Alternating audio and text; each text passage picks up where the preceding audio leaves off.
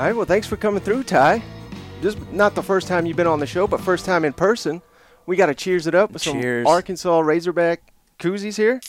Oh, that sounds beautiful. Yeah. Oh man, Mike, appreciate you having me. Let's and the koozie or in the coasters too. I mean, he just came fully prepared, and I'm not gonna lie, I've never drank during a podcast or broadcast of any sorts. This is a first. You got a great setup. We here, do things a little bit differently on this show. You know what? I'm the Shane of today, and I could not fill those shoes whatsoever, but I'm at least try to. I'm gonna wear these Top Gun sunglasses. Are you a Top Gun guy? Oh yeah. Mike? I mean, very homoerotic, but I'm down for it. You know, even when you remember a couple years ago, like 3D was like a big deal. Mm-hmm. I went out and got a Blu-ray 3D player, a 3D TV. And my first movie purchase was Top Gun in 3D. I thought it'd be awesome. But my neighbors got so pissed from me cranking up the sound system on that one. For sure. Oh man, that is fantastic. Yeah, I'm so excited for next week. That is one of my dad's favorite movies. So I'm gonna take these off because it's a little dark. But this that movie intro, or excuse me, the theme song plays at the end of our show every single day. And as we get closer and closer to that release, I know for some we'll get to see it next Tuesday. Others will see it next week. I'm super excited. But I'm super excited to be here, man. I was telling my old co-host yesterday that Nashville, Tennessee is the best city in the United States. Yeah. Not just in Tennessee, but in the United States of America. I love this place. Well, it only sucks if you're trying to buy a home. Good fucking luck. I mean, that's something I've been trying to do for about 3 years, and it's probably going to take me another 3 to actually get a spot. You know what? So you live kind of in the Donaldson area. I remember that right? Okay. Yeah.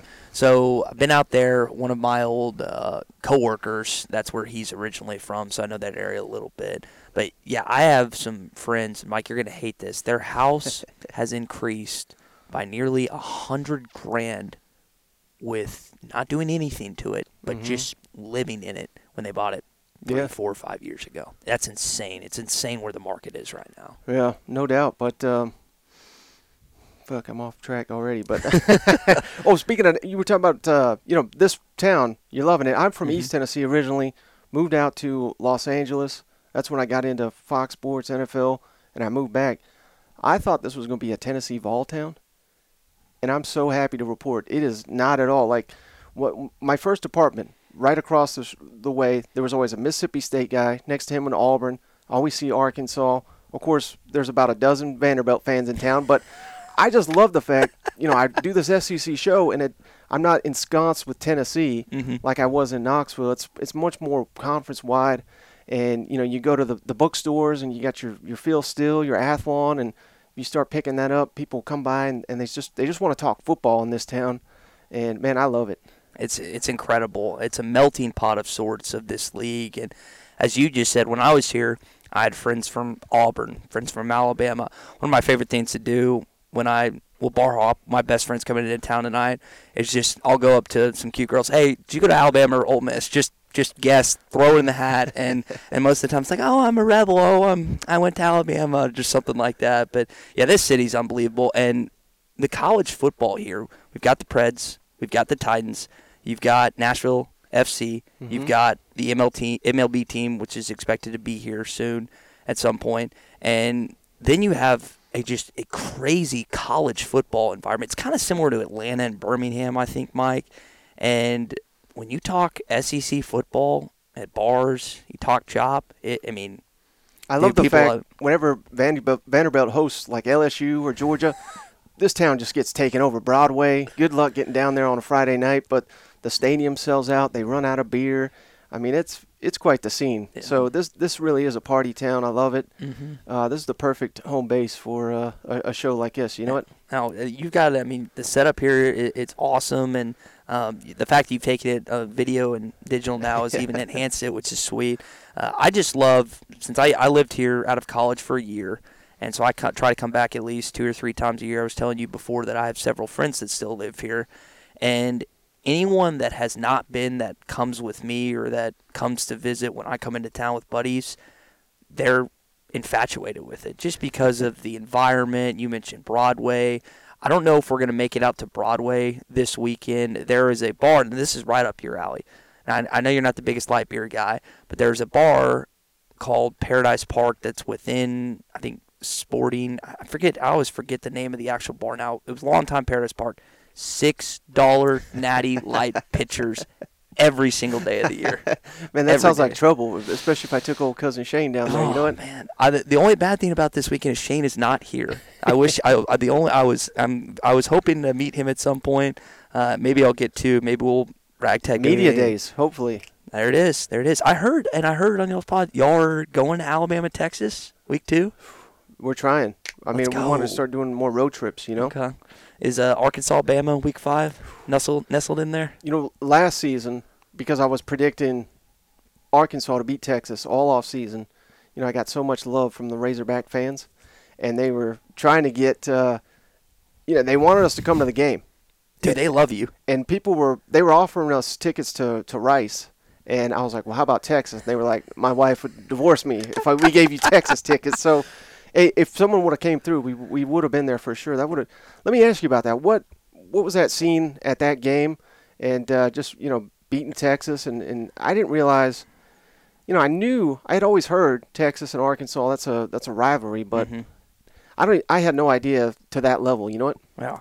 So I want to start by giving you credit because I remember the lead up to that game.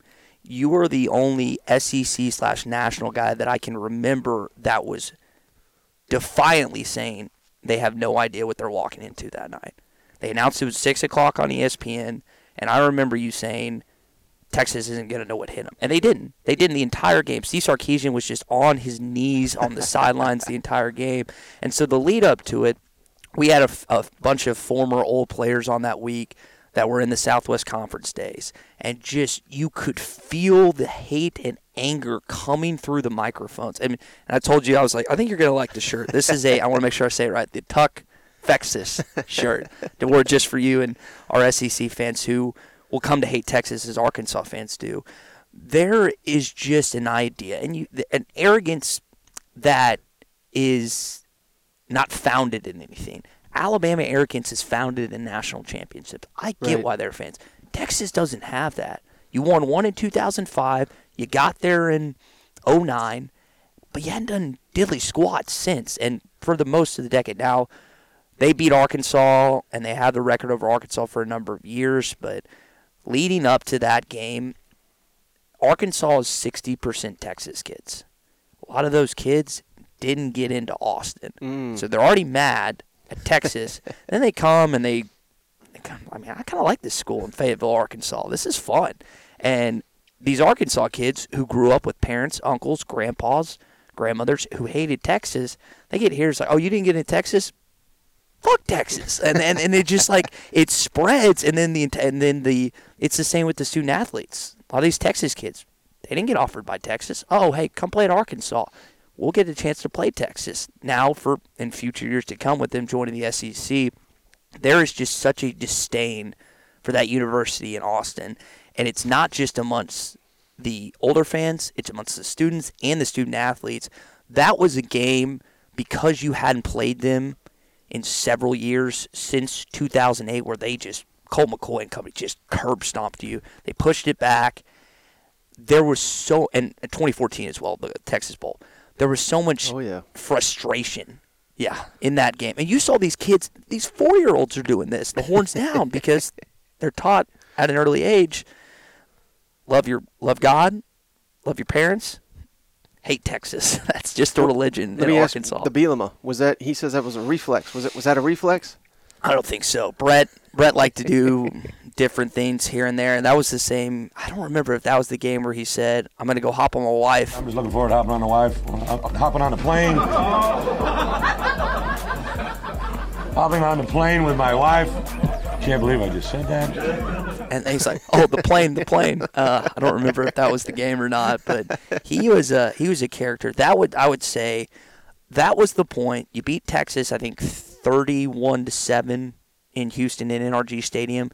That was what many thought was going to be the turning point for Arkansas football after the whole Bobby Petrino scandal, John L. Smith, and then it just poof. And they went 8-5. I say that. They went 8-5 next year. They had the swine intervention, Hunter Henry, but they lost to Toledo. They lost to Patrick Mahomes and Texas Tech, who we didn't know was going to be one of the best quarterbacks in the NFL. But it was a weird year. And then you combine that with the letdowns consistently to Missouri, the Belk Bowl, you're up, I think, 24-7 against VTech, and you lose that game, and it just fell apart for Bielema.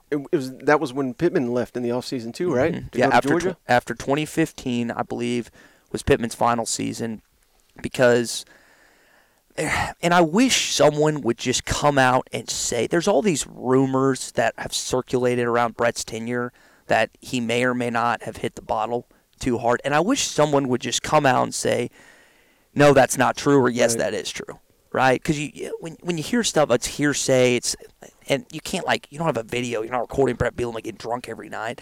But that was the belief of the fan. That's what the fan base has bought, is he started hitting the bottle instead of calling recruits. And I don't know if that's fair to him. I feel like anytime someone's losing, I heard the same thing about Kevin Sumlin. I mean, you heard about a lot of coaches. Once fans are out on them, and I'm not saying it's true or untrue because I have no idea either, but I have heard that, and it just, once you're out on a guy, you're done with him. You know what I mean? What was interesting is 2 years ago when Tennessee came to town, Pittman and Pruitt are right here. Now, Pruitt's going this way, Pittman's going this way.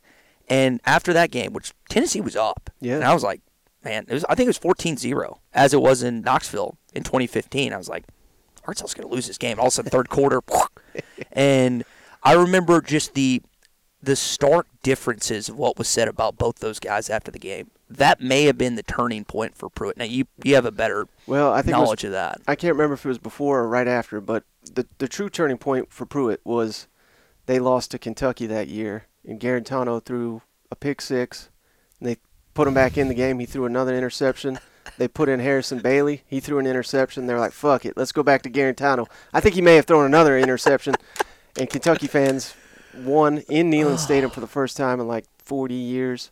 40 years? Something like that, yeah. So, I mean, hell, Kentucky's only beaten Tennessee, I think, 2 or 3 times in 30 years, something like that. So, is it that little?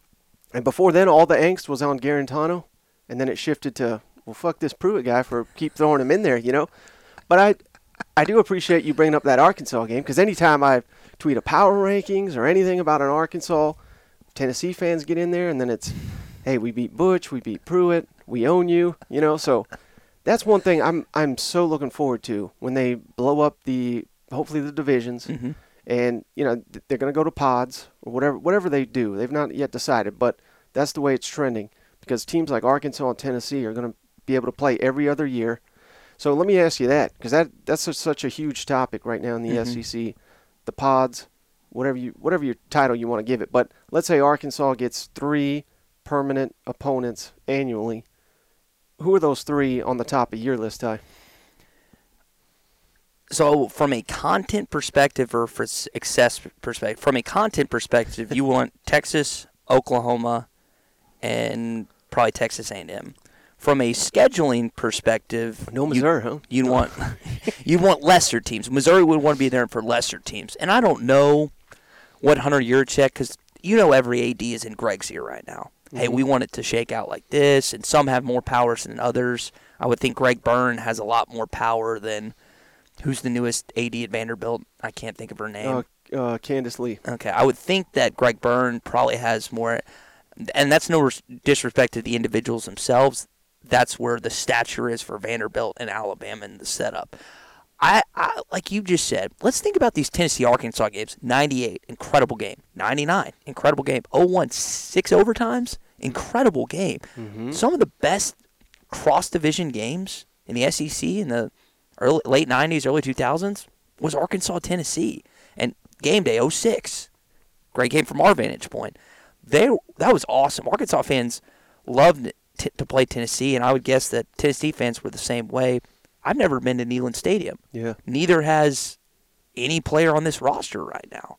And this idea that coaches want their players, if you stay 4 years, to play every single opponent makes sense. And I think, correct me if I'm wrong, I think you could have a setup where you could play every single stadium, right? Yeah, that's the setup. That they'd go to with 3 permanents. Then you'd have rotating 6. So every 4 years you'd visit Neyland Stadium, and every other year you're playing Tennessee either at home or away. So I also think that opens it up for recruiting.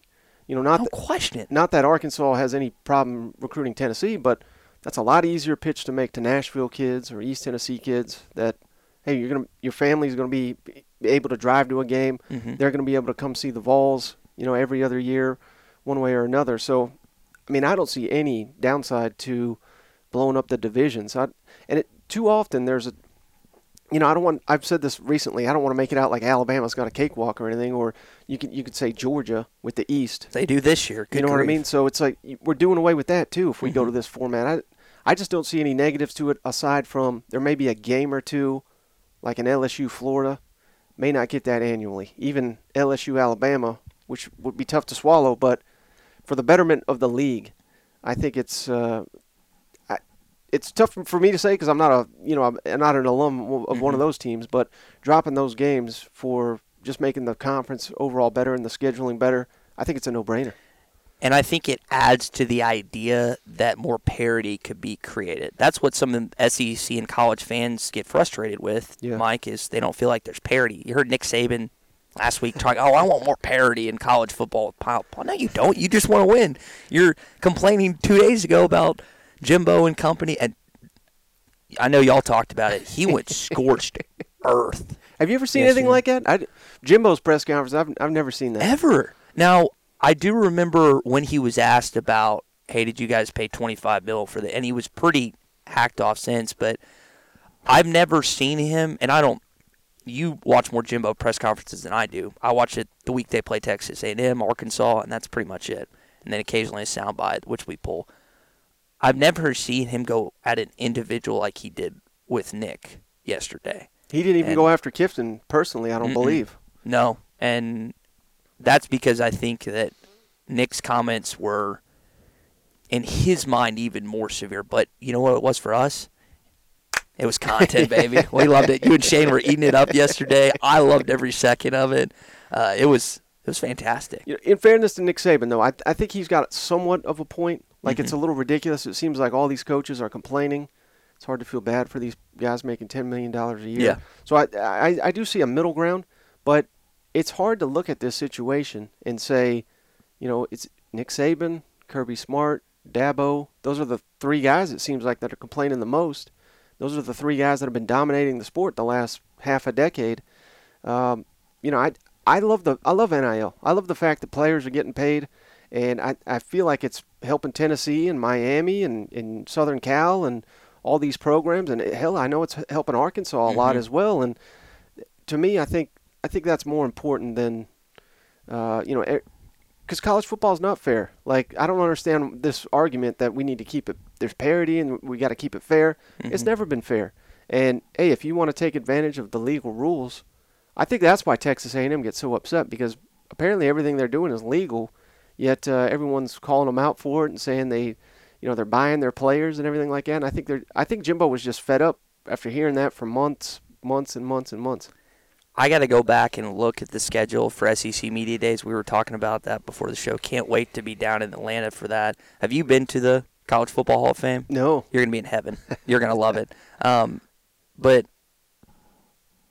I would love to see Greg Sankey if Jimbo and Nick Saban weren't speaking on the same day, be like, now you are speaking on the same day, just to have them back to back. Or the content out of this SEC Media Days with these comments that have been made is going to be the best in years, because we had COVID where we didn't have it, and we got back, and now with it being at the tension level it's at right now between coaches, where coaches they always make these side remarks, right? Well, that's not how we do it here or whatever, but Mike, they're going at it.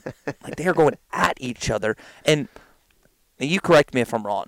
I haven't heard former coaches, current coaches go at Sam Pittman. In fact, Kirby Smart has been adamant about how successful Sam helped him get with the offensive line and build that culture. The only bad things I've heard about him are behind the scenes, and I think it's from like agent people, because I think they were fed up with I think it was Hunter Yurachek, basically said, we're not paying these ridiculous buyouts, we're going to give you this contract where if you don't win X amount of games, we can fire you and give you nothing. So there's been a lot of there's been a lot of stuff behind the scenes said about, and I don't even think that's Sam Pittman. I think that's more just Arkansas and the way they're trying to do business. Mm-hmm. And it's because they've had to pay these last two coaches that sucked all this money. And that seems fair to me. Yeah. You know, if you win, I don't even think it's like a high amount. I think it was like 40%. If you don't win 40 or 35% of your games, you don't get a buyout. That seems fair to me, Mm-hmm. you know? Sam Pittman has a contract where he can get fired, but he's not going to leave. There's non-compete. It hasn't been officially crossed and teed by the lawyers just yet, so I can't give you every single detail, but Yeah. It was a contract that was fair. What you just said, Hunter Yurachek is a guy. This is a guy that wants to win. I don't know how much you know about him. I still don't. I'm still trying to learn and pick up. He got a raise as well. Arkansas fans, so Sam Pittman's and Muss and Dave, they've got three coaches they love. In addition to Courtney Deifel with the softball program, Colby Hale with the soccer program, there are a lot of coaches right now that are doing a great job at the University of Arkansas. Chris Putnam and company just won the SEC Triple Crown in men's track and field. But, man, you ask an Arkansas fan right now, Mike, hey, who is your favorite person within the athletic department? You're going to get some Hunter Yurachek answers. Because whether it's bringing back Coke, which Arkansas had Pepsi products for 10 years and it sucked, getting no one's name on the floor, doing things, what he does is, and I always joke with people about this, if you can drink beer, eat food, and talk sports, we're probably going to be friends. I don't care what religion you are, your politics, what you look like. If you have those traits in common, we're probably going to do that. Hunter has found a way, Mike, to talk with the bigwigs that donate millions of dollars to the university and talk to Joe in Paragould, Arkansas, who makes $20,000 a year, and treat them as equals. Yeah. That's difficult to do. And he's himself, and Arkansas fans have locked on to a non-Arkansas guy, right? Like Frank Bowles revered, blah, blah, blah. It's the best ever. He's all Arkansas, even though he wasn't from here. It's difficult to step into those shoes, and there was the Jeff Long period before, but Hunter stepped in. They freaking love him, man. Everything he seems to do has turned to gold to this point. You hire a good football coach, you hire a good basketball coach. A lot of your other jobs, it's going to be cake after that. Yeah. But let me ask you this. This is something I always love to ask Arkansas people. Mm-hmm. And I don't want to get you in trouble with any of your audience or anything, but what do you think about playing in Little Rock? Because, I mean, on one hand, I get it. You know, it's the natural state. You want to say, you know, you have all four corners of the state support the Razorbacks. I get it. But that seems like from a bygone era. Like, I don't know if you know this, but Alabama and Auburn, they used to play in Legion Field. Birmingham, yep. I think there's like 3 or 4 other examples in the SEC. They used to play in these neutral site type stadiums, but when I feel like Arkansas, you know, maybe not as much now because they're coming up, but when Pittman got there, there's no doubt they're behind Alabama, they're behind LSU, they're behind A&M. Mm-hmm. Why are you throwing on added issues with recruiting and not being able to host people? So I don't know. I basically, you know where I stand based on all that, but okay. I just want to know what are your thoughts on it? So here are my thoughts, and I have I think a good vantage point being a Little Rock kid. Born and raised, Central Arkansas. Some of my best memories have been in that stadium growing up.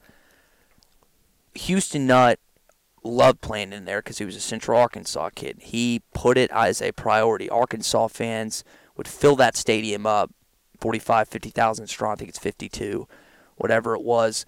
It's now transitioned. We're getting out of these neutral site games. Arkansas A&M contracts coming to an end. College Station, Fayetteville, where those games will be played from now on.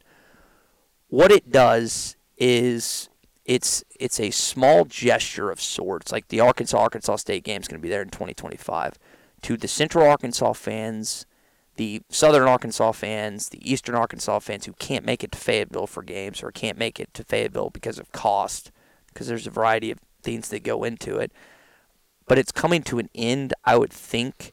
There's high school games that get played there. Little Rock Catholic, I think, still plays their high school games there. The Salt Bowl between two high-profile schools, Ben and Bryant, gets played there.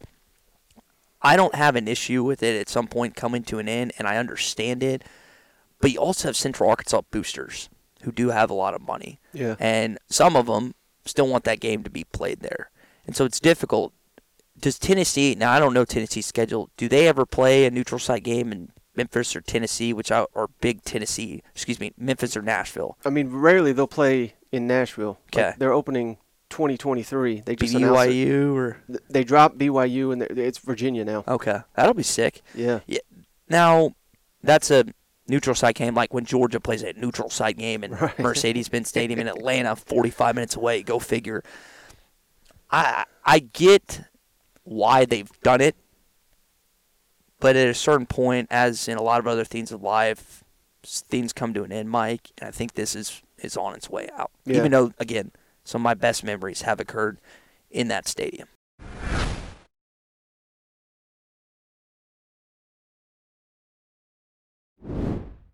Now, another hot topic, probably not with your audience, but what's the deal with Arkansas fans just totally they see Missouri as irrelevant, even though, hell, Missouri's owned them until last season. You know what I mean? Like, Missouri fans take issue with that.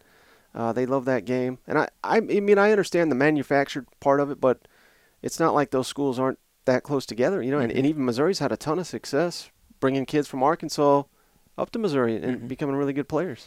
Yeah, Barrett Bannister, Taylor Powell, I think it is Akil Byers.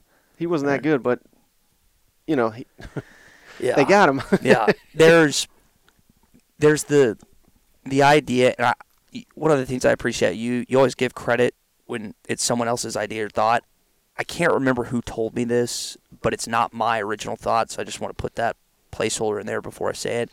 Remember when Arkansas and LSU started playing, the boot got created, and LSU fans hated it? Why are we getting tossed with this new team? We don't care about Arkansas. And they still, for the most part, don't. Right. Unless Arkansas starts winning. That's very similar to this Arkansas-Missouri thing. It's a created trophy, and I love David Basil, who's the guy, the originator who created it. But you're getting in a situation where you don't care about Missouri. That's a Midwest team. That's not an SEC team. They don't fit. Arkansas fits the SEC blueprint. Texas and Oklahoma, even though I hate those schools, they fit the SEC blueprint. Missouri is a Midwest, pompous. So you're not a fan of the Rocks? No, at all. And I'm probably going to upset some people, and I apologize. And the best and probably best, most known media person in our state is Bob Holt, who's a Missouri grad and the nicest human being on planet Earth.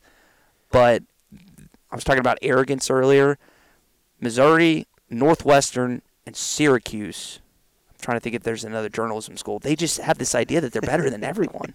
And then you got you and me, a Tennessee guy and an Arkansas guy, that we're just kind of, hey, let's crack some beers and talk some SEC football. We're dudes, and Bob's not like that. Yeah. But yeah, that's why Arkansas fans hate Missouri, because of the forced rivalry. If it was natural, and there have been some comments back and forth, and Drinkowitz is an Arkansas guy, and he said some things. I kind of like that rivalry with Arkansas. We hadn't lost one of those. You got your ass kicked this past year. I love him. Just to Do be you? clear, I love him. He looks like Andy from The Office.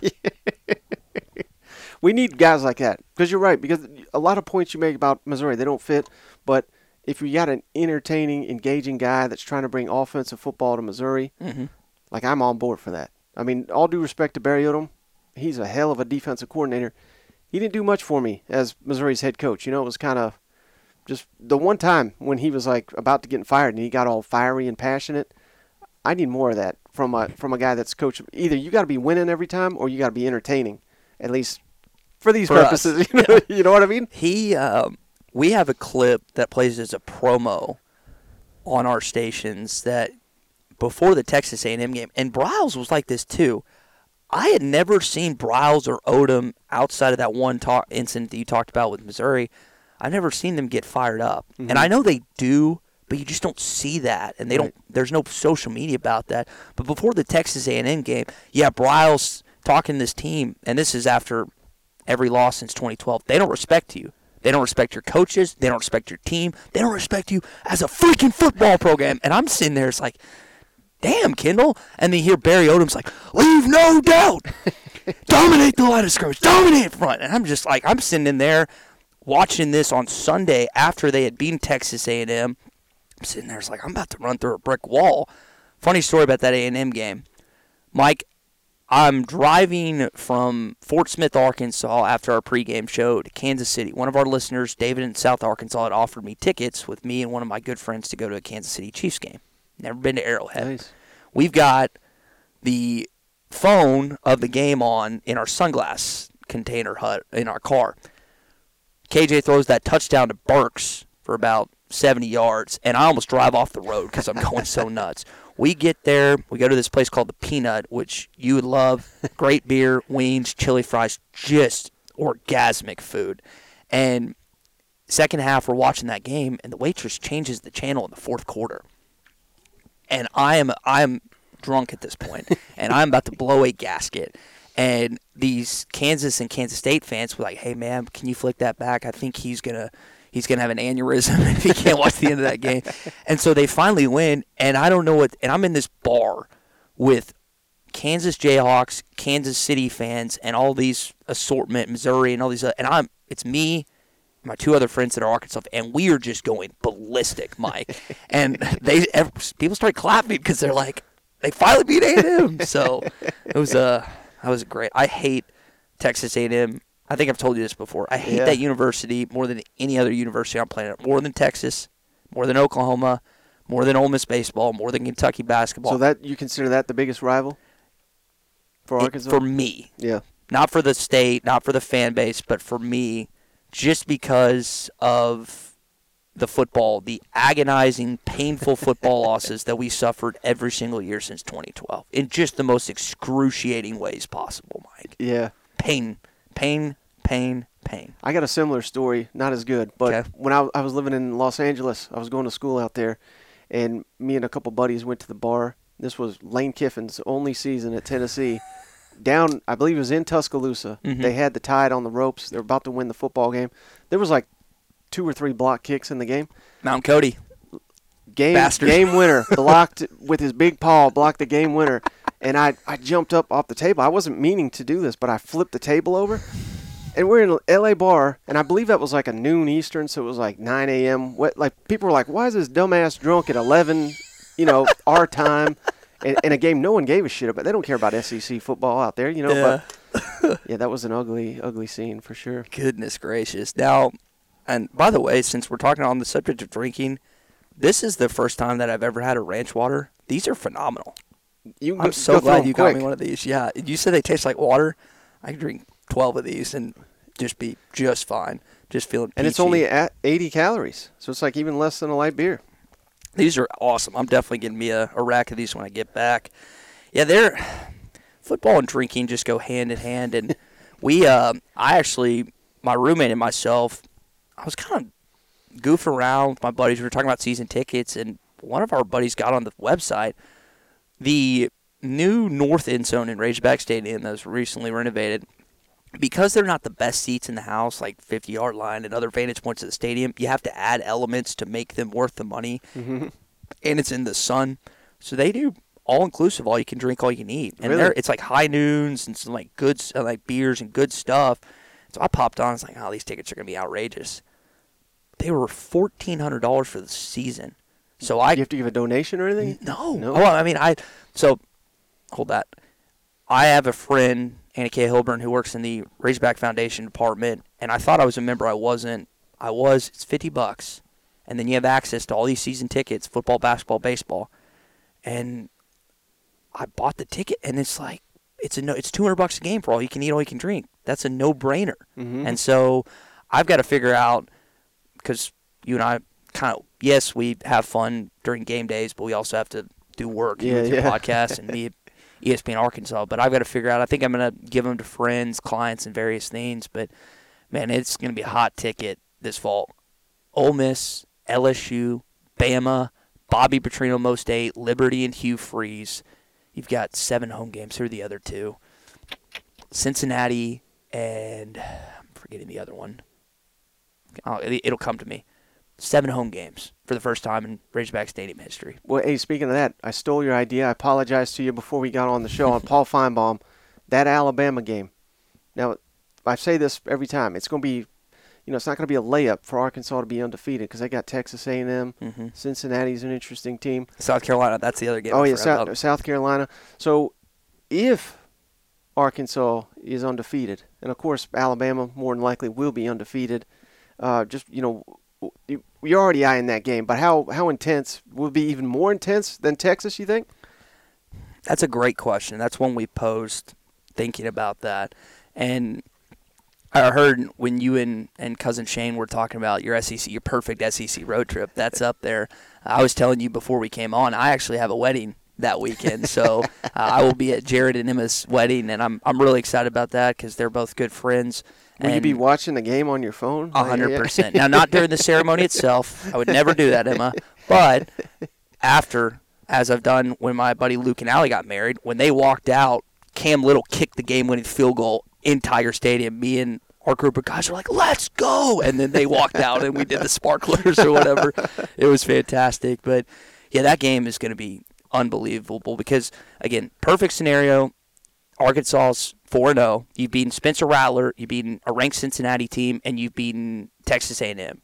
You legitimately have a chance, depending on where you start, to be in the top 5. Will they? I think they'll be more like 8 like they were against Georgia last year, and hopefully they don't get curb stomped. I went to Athens. That was not pretty. Great city. Unbelievable, but not the game itself. And you've got this Heisman Trophy guy coming in, and KJ Jefferson, who is still not even a dark horse in certain people. I'm seeing these betting lines. You got Will Levis and these other guys that are above him. I'm just like, all right, keep doing that. Throw it to KJ, put it in his locker. Because when a former colleague of yours and a friend of Brad Crawford, I remember joking with him about it. I was like, he was motivated by you putting him at 14 before last season. But, yeah, that would be you have not been to Razorback Stadium. And, Mike, I know that you're trying to go to that Texas-Alabama week 2. If Arkansas starts out 4-0, and that game is – what also is important for that game is CBS needs to flex that game. Yeah. They have to flex it. Not that 2:30 wouldn't be a great kickoff, but they need to do what they did against A&M last year. They need to put that Arkansas-Alabama game at night. And there's some decent other SEC games that day. Put Noah Eagle and those guys on that other SEC game. Bring Brad and Gary to Fayetteville at night with a top team, the number 1 team in the country, Alabama, in town with a 4-0 Arkansas. In addition, even with CBS in town, Arkansas has the longest drought in the freaking Southeastern Conference without College game day. If they are 4, really? I had no idea. Kentucky and Vanderbilt and every other program that you wouldn't think would have it. 06, Tennessee, when they came to town, Ron Franklin on the call, Arkansas has not had game days. Vanderbilt's done even better? Vandy. What? 07, I think, with Cutler is what it was, or maybe it was Roger. Maybe during the James Franklin era, they were pretty damn good. And it was weird because I was like, man, that can't be right. And I looked it up. Vanderbilt had it, and Georgia, of course, has had it, and all these other schools. I was like, golly. So if they're 4-0 and game day decides, we're going somewhere else, I'm going to lose. Our opening segment on Monday morning is just going to be me tearing into ESPN producers the entire show. But, again, that's a long way out. That's asking a lot to beat Cincinnati, to beat Spencer Rattler in South Carolina, to beat Texas A&M, who you finally overcome this past year. Where do you stand on A&M? Number 1 recruiting class in the country. You've got Jimbo popping off yesterday. I'm still not sold on Haynes Keene and their quarterback setup, right? Yeah. Max Johnson, it's kind of weird how much faith the Aggies, and I'm talking mostly the fans, but they just throw all their confidence in some guys that have unproven themselves. And I'm glad you asked that because literally I was just going to ask you, I don't know if you heard this, but my buddy Dave Bartu, CFB Matrix, he puts out these coaching grades. He grades the head coaches, the assistants. He even grades the support staff. His numbers, and all he does is talent on your roster, location of the game, and then the outcome he gives a coaching grade. Jimbo had the worst coaching grade in the Power 5 last year. Wow. Removing first-year coaches. But so not the worst, but very damn near close to the worst. They should have won 11 games according to his metrics. Won 9? 8. 8? Ugh. They should win 11-10 this year too, but it doesn't mean they're going to do it. And I just talked to a lot of people, a lot of coaches, and they are just not impressed at all with what he's doing on offense. And that's like his baby. And he's got this reputation as being this great quarterback developer. He's not really done it since Jameis. And even the guys he had before that, I didn't watch a lot of Florida State football, but he did have a string of first-round picks. I don't know how good those guys were, but it's almost like his reputation has been built on Jameis Winston. and he really needs something to pop there. And I've made this case before. I know this guy doesn't seem like he has any interest in coming to college football, but if A&M could figure out a way to get Joe Brady to join the staff, because what he did at LSU, I think is people overlook it. He coached receivers, and that's been a huge issue for A&M. Coach them receivers, modernize the passing game.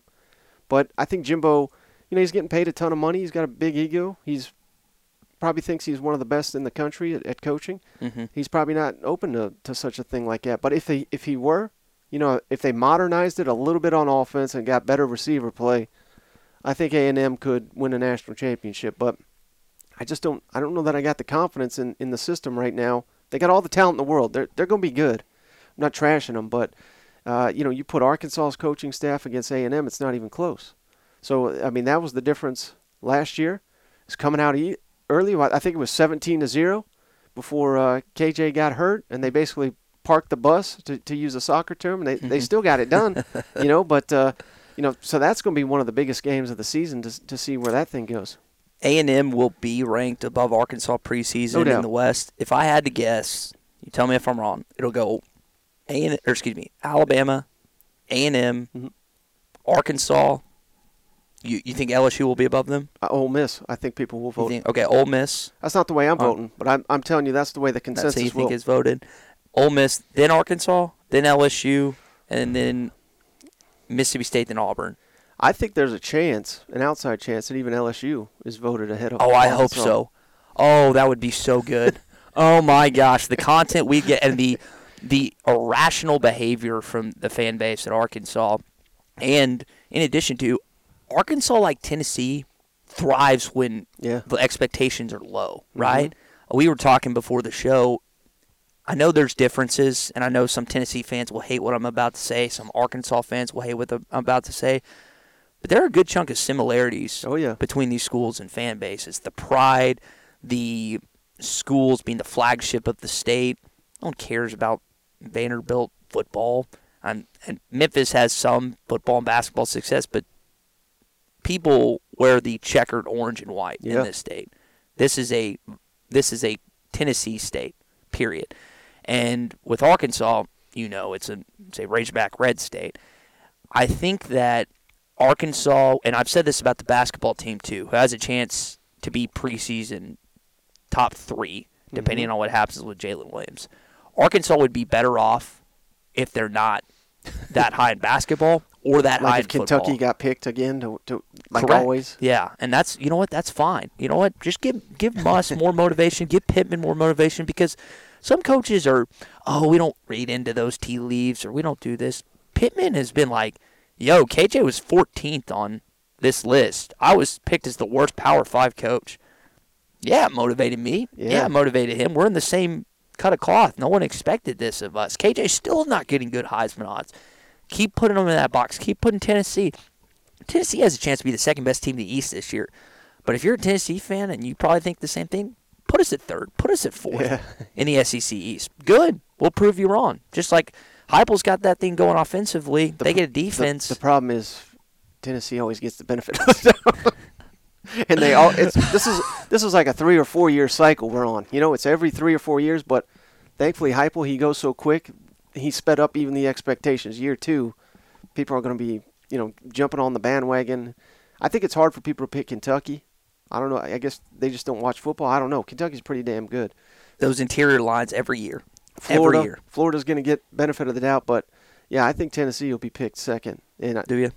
Just like you said, I don't know if that's good or not, but that's going to be where they're picked, I think. Is Hooker going to be better than Jefferson this year? Who gets that second quarterback spot? Because that is Bryce Young's it.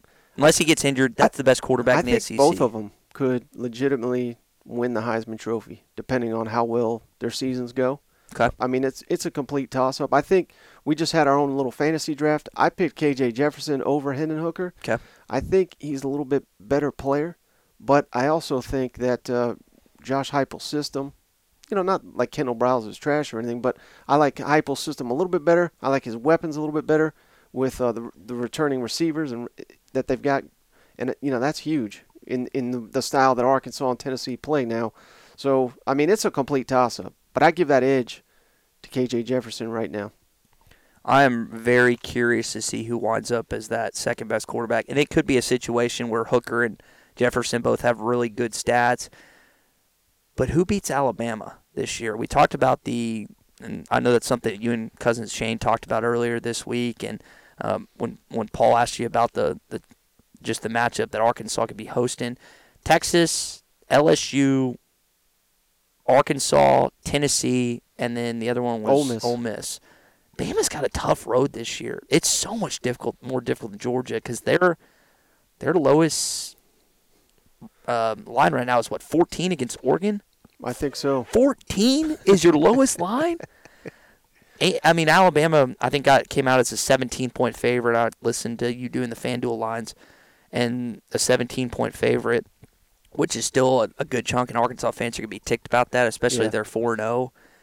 But Bryce Young, he's going to have some opportunities to win that Heisman Trophy. As you and Shane were talking about yesterday, I don't think he's going to be sitting out fourth quarter in those games specifically. Maybe Texas, they could blow the doors off Texas, but I think those games are going to be competitive in Oxford and Fayetteville and Knoxville and the other one I mentioned too, and Death Valley. The thing with Alabama, though, like, you're stupid not to pick them to be the favorite.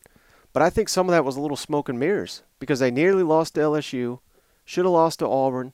They did lose to Texas A&M. There was a lot of games they nearly lost, and every throw went to Jamison Williams, Slade Bolden, or John Mechie, who none of them are there. I know they kill it in the transfer portal, but this I didn't get Jordan Addison though. This ain't a video game. People think you can just insert this guy, that guy. Yeah. We'll replace all these now guys that are in the NFL. I don't necessarily see it that way. So, again, I think Alabama, you got to put them in the favorite. Otherwise, you're crazy. But I'm not seeing it like they're just going to run through the schedule like you're saying. Arkansas is going to be a hell of a game at Tennessee. And I'll even throw the wild card there at Ole Miss. Ole Miss might be their toughest competition if Kiffin can put all those pieces together again. I think I hate with a passion the fake injuries, but we got to give him credit. There's no punishment for it. He's found like a loophole and kind of cheating on the game, but as long as there's no punishment for it, like I said, credit to him for taking advantage of the little loophole in the rules, I don't remember, Mike, who plays Alabama the week before they play Ole Miss, but I do know they have to play A&M the week before, and there's still going to be so much juice before that A&M Alabama game. Tennessee gets them after that game. Yeah. That's a good setup for Tennessee, and it being the third Saturday in October, the cigar game. Arkansas, like Tennessee, has not beaten Nick Saban since 2007. What are the odds? Parity. Yeah. What are the odds that one of them do it this year? What are the odds? And you don't have to say which one because I know that it doesn't matter. But we talked about it last year. Is this finally the year that Nick Saban loses to an assistant? He doesn't just lose to one. He loses to two. Right. Now, it took 2 attempts by one coach, Kirby Smart, to finally do it in last season. But what are the odds that Volunteer Nation or Razorback Nation finally says enough is enough? I always go back to what John Sally said during the 1988 Eastern Conference Finals. They're playing the Boston Celtics, who the year before were up in Game 5. Isaiah Thomas threw that pass away. Bird stole it through to DJ. He laid it up and in. They go on to play the Lakers in the finals. And John Sally, in this 88 series, they said they got together, and it's Game 6 in Boston with Detroit a chance to go on. He said, fuck the Leprechaun. We're going to win this. When is someone in that locker room, whether it's Pittman, Bryles, Odom, KJ, Hooker, Heupel, whoever, fuck the Crimson Tide. We're going to go win this thing. Who is going to be man enough to not only say and then complete that process? Because you almost have to play a perfect game against these guys. And it used to be 3 yards in a cloud of dust, Alabama. No, you got to beat 500 yards a game Bryce Young in Alabama this year, who might not have anyone to throw to, as you mentioned. I forgot about Bolton. That's a great mention by you. Mm-hmm. He was like the third down man. Yeah, he's just consistent. So man, I hope I hope they both do it. Oh my gosh, if they both do it. I still think Arkansas's got the better odds. And even with Vandy the week before for Bama. Could you not play like Texas the week before you play us? Like, come on. I got no confidence in Tennessee to do anything until I see it. I've just been following it for too damn long. Yeah. And Sam Pittman and company, they're the streak busters. That's what they did. They got one streak left. to get that demon off their back. And I think it's, man, if it ain't this year, I don't know when it's going to come. And as long as Nick Saban's there, parroting the West with his 95% winning percentage, you know what? Oh yeah, those parody comments are a joke, man. And he's in, where was Feinbaum, on the beach or something with Nick? I think he was at the golf course. Okay, yeah, that's right. And he's making these comments. It's just like, dude. And I think Nick is, when I listen to him speak, when he lets himself go, kind of like Brady has with the I'm forgetting, the Tampa Bay Buccaneers. I like listening to that. And Kurt Herbstreit always says when they do guest college game, when Nick loses and they don't go to the national championship, he'll be one of the coaches that is on the round table or whatever. And he says, Herbie always says after the segments, how do I do? I mean, it's like, you're good, coach. I mean, I like listening to him talk when he's not BSing like he was last week, All right, hey, as we wind down with you, Tye, I wanted to ask you this because I love, people, they can feel the passion from you. Yeah. You're like a diehard over here. What's your favorite all-time Arkansas team? Is there one that stands out? And also favorite player? Could be from the same year, could be from a different year. That's a great question. Basketball-wise, it was 2 years ago because of it being 4 Arkansas kids that were instrumental. KK got injured, but he was a part of that class. You finally broke through and got to the Sweet 16 on a last-second defensive play against Texas Tech, and then you advanced to the Elite Eight after beating Oral Roberts. Even when it being COVID, that helped Arkansas fans just because of COVID and the impact. Sports helped COVID. Yeah. I truly believe that if we did not have sports, the world would have eaten itself alive. Yeah. I'm not I don't want to make light of the situation, but I truly believe that. Football, player, Darren McFadden. 501 boy. I'm a 501 boy myself. I got a mullet one time and I had 501 on the side of my head. This knucklehead move. It's Darren McFadden. Now, the team itself was either 06 or 2010/2011. That's hard because D-Max, the 06 team, they got crushed by USC opening game, but then they reeled off 10 straight, and they lost to LSU in Little Rock, which sucked because D-Mac, it's 24-12. D-Mac goes 80, then Trenton Holiday takes the kickoff right back for a touchdown. Oh, that short little shrimp that is a speedster. And then 2010-2011, Ryan Mallett, last time Bama came in here, Greg McElroy, loudest place he's ever played, Fayetteville, Arkansas. He's been on the record saying that. And that's why I think the atmosphere this year could be just as good as it was, which was the highest attended game. Garth Brooks surpassed that this year. Nice. But, yeah, that combination, it's really hard. Then 2011, Tyler Wilson and company, it's really hard. So I would say between those 3 teams. I wasn't old enough to see 98, and I kind of remember 02, but those games vividly remember what happened, even as a youngster. I'm at Cotillion. Did you do Cotillion in East Tennessee? Do you know what Cotillion is? No, I had no idea. It's this fancy, we're going to teach you how to dance, we're going to teach you manners, BS, frou-frou thing that my dad made us do. And I hated it with a burning passion. And it's 06, SEC championship game. We're at Benihana. Arkansas just forced Florida into a punting situation. I think it was 24-21, or Arkansas might have been up. Kick. After they converted a 4th and 6 inside their own 20. Then they have to punt. Kick. Oh, Reggie Fish. He muffed it. And I see this Vern Lundquist call in my head. Florida recovers, and Arkansas just couldn't recover after that. I have to go to Cotillion. I'm pissed off. I don't want to talk to a single girl. I don't want to talk to anyone because I know we're going to lose. And, yeah. So maybe that 06 team, just because of the emotional stress that it took on my body as a youngster. I think I was in 6th or 7th grade at the time. You can tell how it still affects distressing. You to this day. Yeah. Well, I cannot thank you enough, Tye. Before we let you go, plug what you're doing there for ESPN Arkansas and anything else you got. Yeah, absolutely. So me and Mike kind of got connected. He's been great coming on our shows, talking SEC. We broadcast from 6 to 9 on ESPN Arkansas and hitthatline.com. So if you enjoy Arkansas sports talk, SEC football, and you're an early bird, you can get it from us. And also trust in the process. And your interviews, I'll re-plug you. Yeah. Mike's interview was phenomenal. I got a chance because there's some things like the acting stuff and like this like Hollywood and other stuff, and it's just like and just little tidbits about his life, and he was on it. We talked about his career, his life, kind of how everything formulated into that SEC podcast. That's another podcast I do with different. That was the most unique interview I've ever done. I got to give you credit for that. Thanks, man. I've never got like anyone ask me questions like that. Well, it helps when I ask family members and coworkers and friends. I always get on someone's Facebook and I go to their photos. I friend all these people. It's like, hey, I'm interviewing so and so. Would you have any funny or interesting stories about? I got some for you. Got some for others. And yeah, dude, yours was great. I'm honestly, I probably should have re-listened to it on the way back here just to kind of remember some things to talk about. But yeah, I just like learning about people. And yours was entertaining. There's a lot of stuff I learned about you that I didn't know, so it worked out. All right, man, let's cut this thing. Let's go eat.